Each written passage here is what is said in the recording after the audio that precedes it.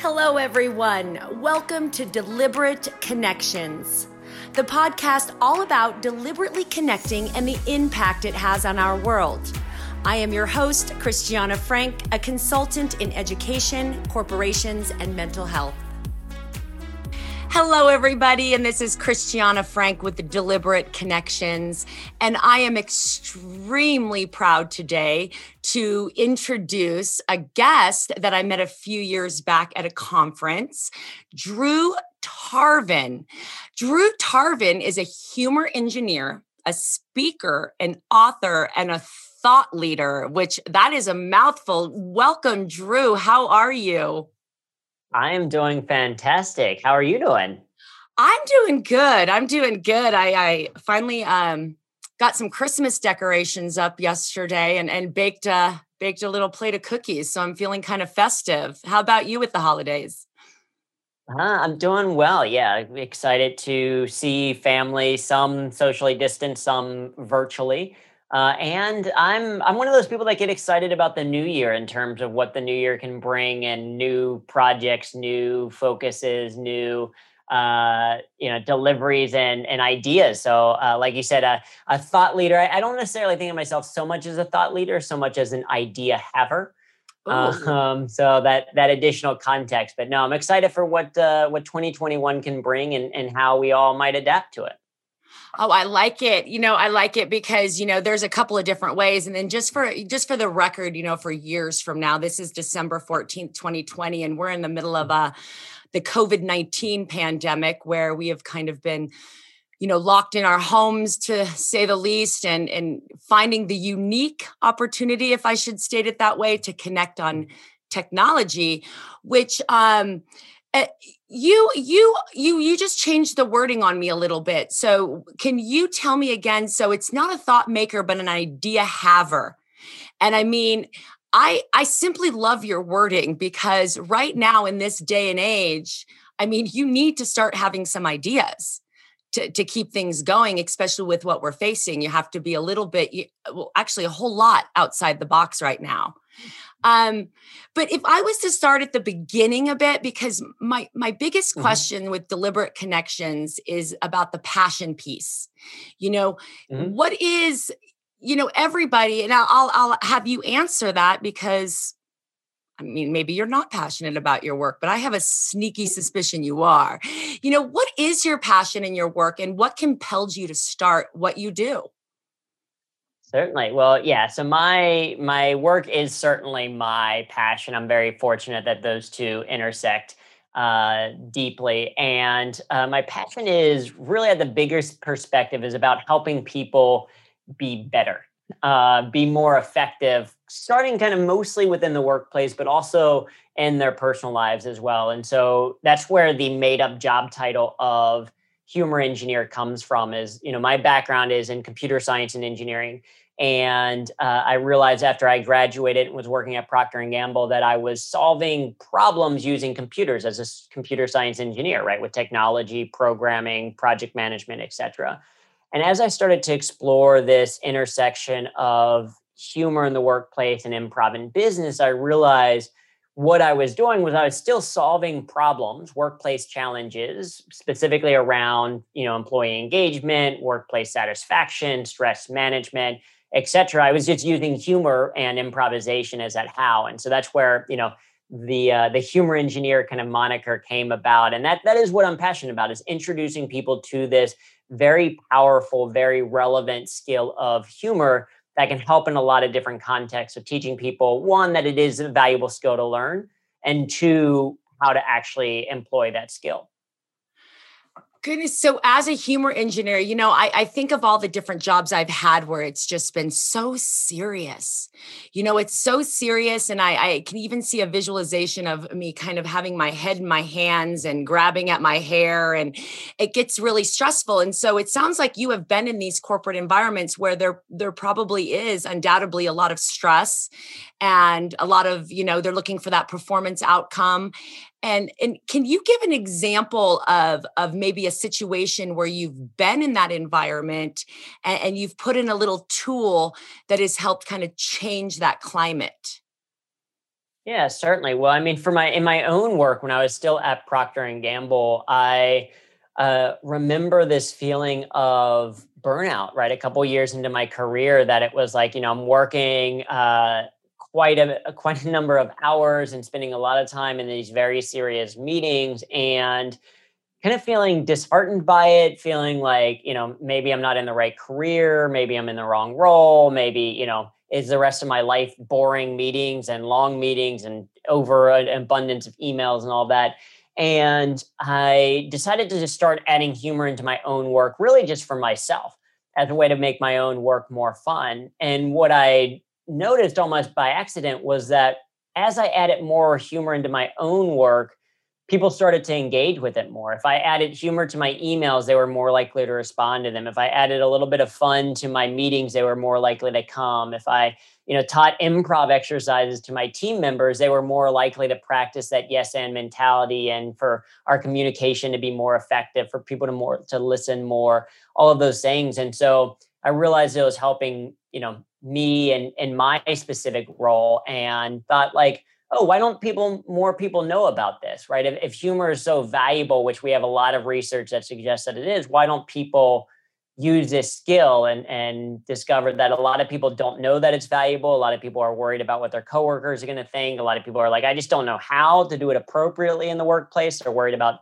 saying something inappropriate or wrong. And so it's like, oh, well, maybe I can be that person that teaches other people how to use it just like I learned. Yeah, because it could get a little bit well, any type of communication can get dicey, right? With people's different perceptions on what is funny and what isn't funny.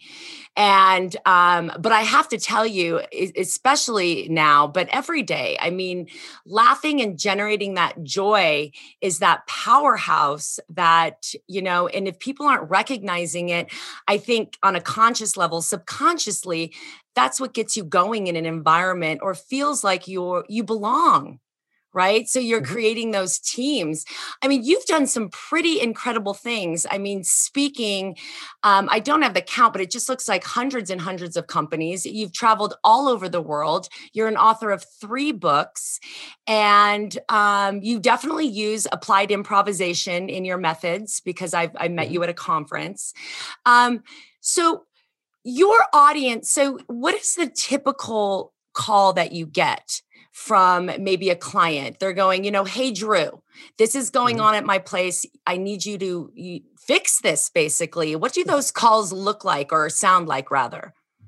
Well, as of right now, they are, as you mentioned, we're in the midst of this pandemic that has gone on way longer than I think a lot of people initially thought that it might. And so a lot of the conversations are looking at like, listen, we're in a tough environment. Stress is very high. For some companies, it's that they're actually working more than they ever have before. People are working longer hours because they no longer have a commute, or because demand is higher for whatever reason, or stress is higher because there's uncertainty of what's to come. But like, everyone is dealing with an increased amount of stress and a decreased number of ways that they can relieve that stress. Because if you think about the normal ways that people would, uh, have this cathartic release of stress, it would be they would go to a sporting event, or they would go out to a bar, or they would go to a gym. And these are all things that are either closed down or a lot more stressful experiences to take place, of hanging out with their friends, etc. And people are recognizing that in a virtual environment, you miss the hallway conversations. You no longer have the small talk in the elevator, or the water cooler chat that you're sharing, or the smiles, even just the smiling faces that you would see walking in the day. And so people are kind of recognizing like, hey, we're very, very serious. We need something that can be uplifting, but also we want something on how to manage it. We want to be a little bit more proactive about this, as opposed to just reacting to the things that are happening around us. And so most conversations are the same. Like, I was looking at YouTube videos online. I came across your TEDx talk. It actually made me laugh out loud, and so I thought I'd reach out. That, or like, hey, we had you come in and speak a couple of years ago, so we thought we would want to bring you in. But it's mostly right now around that idea of managing stress, and finding ways to still be effective in this remote environment. And the word that's coming to mind, I jotted it down right in the beginning of the podcast, and I've been circling it while you're talking blindly with my right hand so I don't forget, is the word connected and disconnected.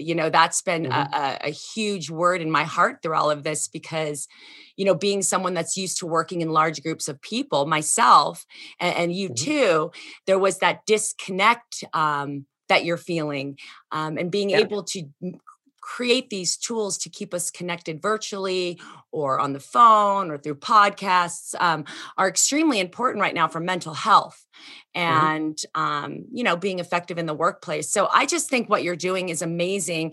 There has to be, though, you didn't just open the door one day, right, and have all these people lined up, chanting Drew, Drew, Drew.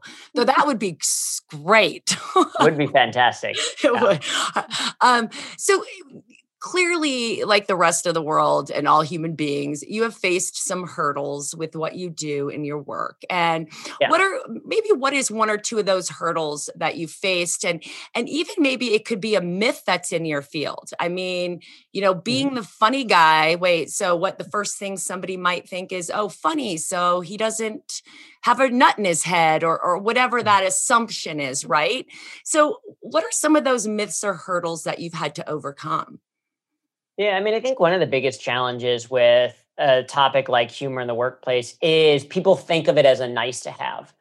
Most people are like, oh, yeah, I mean, I guess if we laughed a little bit more at work, that would be great. But if not, oh, well, right? It's not something that they actively seek, like leadership training or communication training or productivity training. And so that was one of the first hurdles coming out was, I remember even in a workshop pretty early on that it was super fun. We used a lot of applied improv. It was on innovation. And I thought it was like fantastic. People were laughing the whole time. And then some of the feedback that we got was they're like, this was a lot of fun, but I don't see how it's going to help me do my job better. And so I didn't do a good enough job of connecting the fun to the like purpose.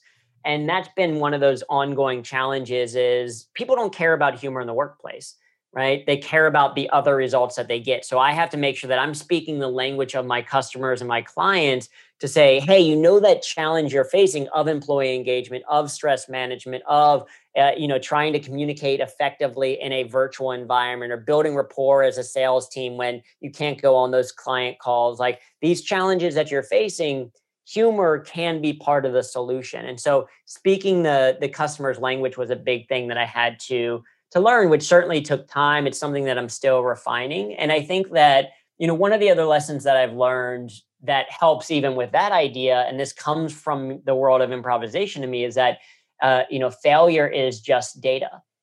And so if I'm trying something for the first time and it doesn't work out, it doesn't mean that it's never going to work out. It just means that it's data. So me failing in that workshop of people saying, hey, this was fun, but I don't see how it's going to help me do my job, doesn't mean that I'm terrible, that I can never have a career, but rather, okay, that is data, that's information. How can I learn from that? How can I adjust and improve going forward? And that's what I've tried to do my entire career with this business is like, okay, based on what I'm getting and what feedback I'm hearing, how do I improve? How can my next workshop be the best one that I've delivered so far? And that's where I get so excited about that neuroplasticity. Yes, we can keep learning from that. Drew, I have to thank you so much for being on here. And I really want people to be able to find you. And I'm talking for those listening, it's not just to find him. If you're looking to hire him, though, that is a great place to go. But it's looking to find him if you're looking for resources and to educate yourself on this theory that he has. I've heard him speak. I'm hearing him speak again right now, but he's such a thoughtful, compassionate, and an authentic person when you're talking about your craft. So could you tell the listeners, how can they find you as far as to get, as a client, but also as someone who's just interested in learning more about being humorous in the workplace? Absolutely. So if they are curious about kind of humor in the workplace and the work that we do, you can go to humorthatworks.com. And we've got a bunch of free resources, just like you alluded to, a ton of free resources on there in terms of blog posts about a bunch of different ideas, information about our book that came out last year, which is a deeper dive into humor in the workplace, information about our workshops and our coaching is kind of all there. So certainly can connect that way. I am incredibly passionate, love talking about this. So if people want to connect with me directly, I am at Drew Tarvin, so DREWTARV as in Victor IN on all social media. And so people can always connect with me there, send a message, that kind of thing, because I'm certainly passionate about this. And that's also, social media is also where I tweet out puns and wordplay. So if people are like, I just want jokes and some humor, follow me on Twitter or Facebook like my grandmother does, and enjoy the humor.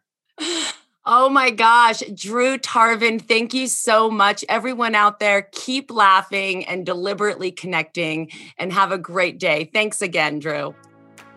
Absolutely. Thank you.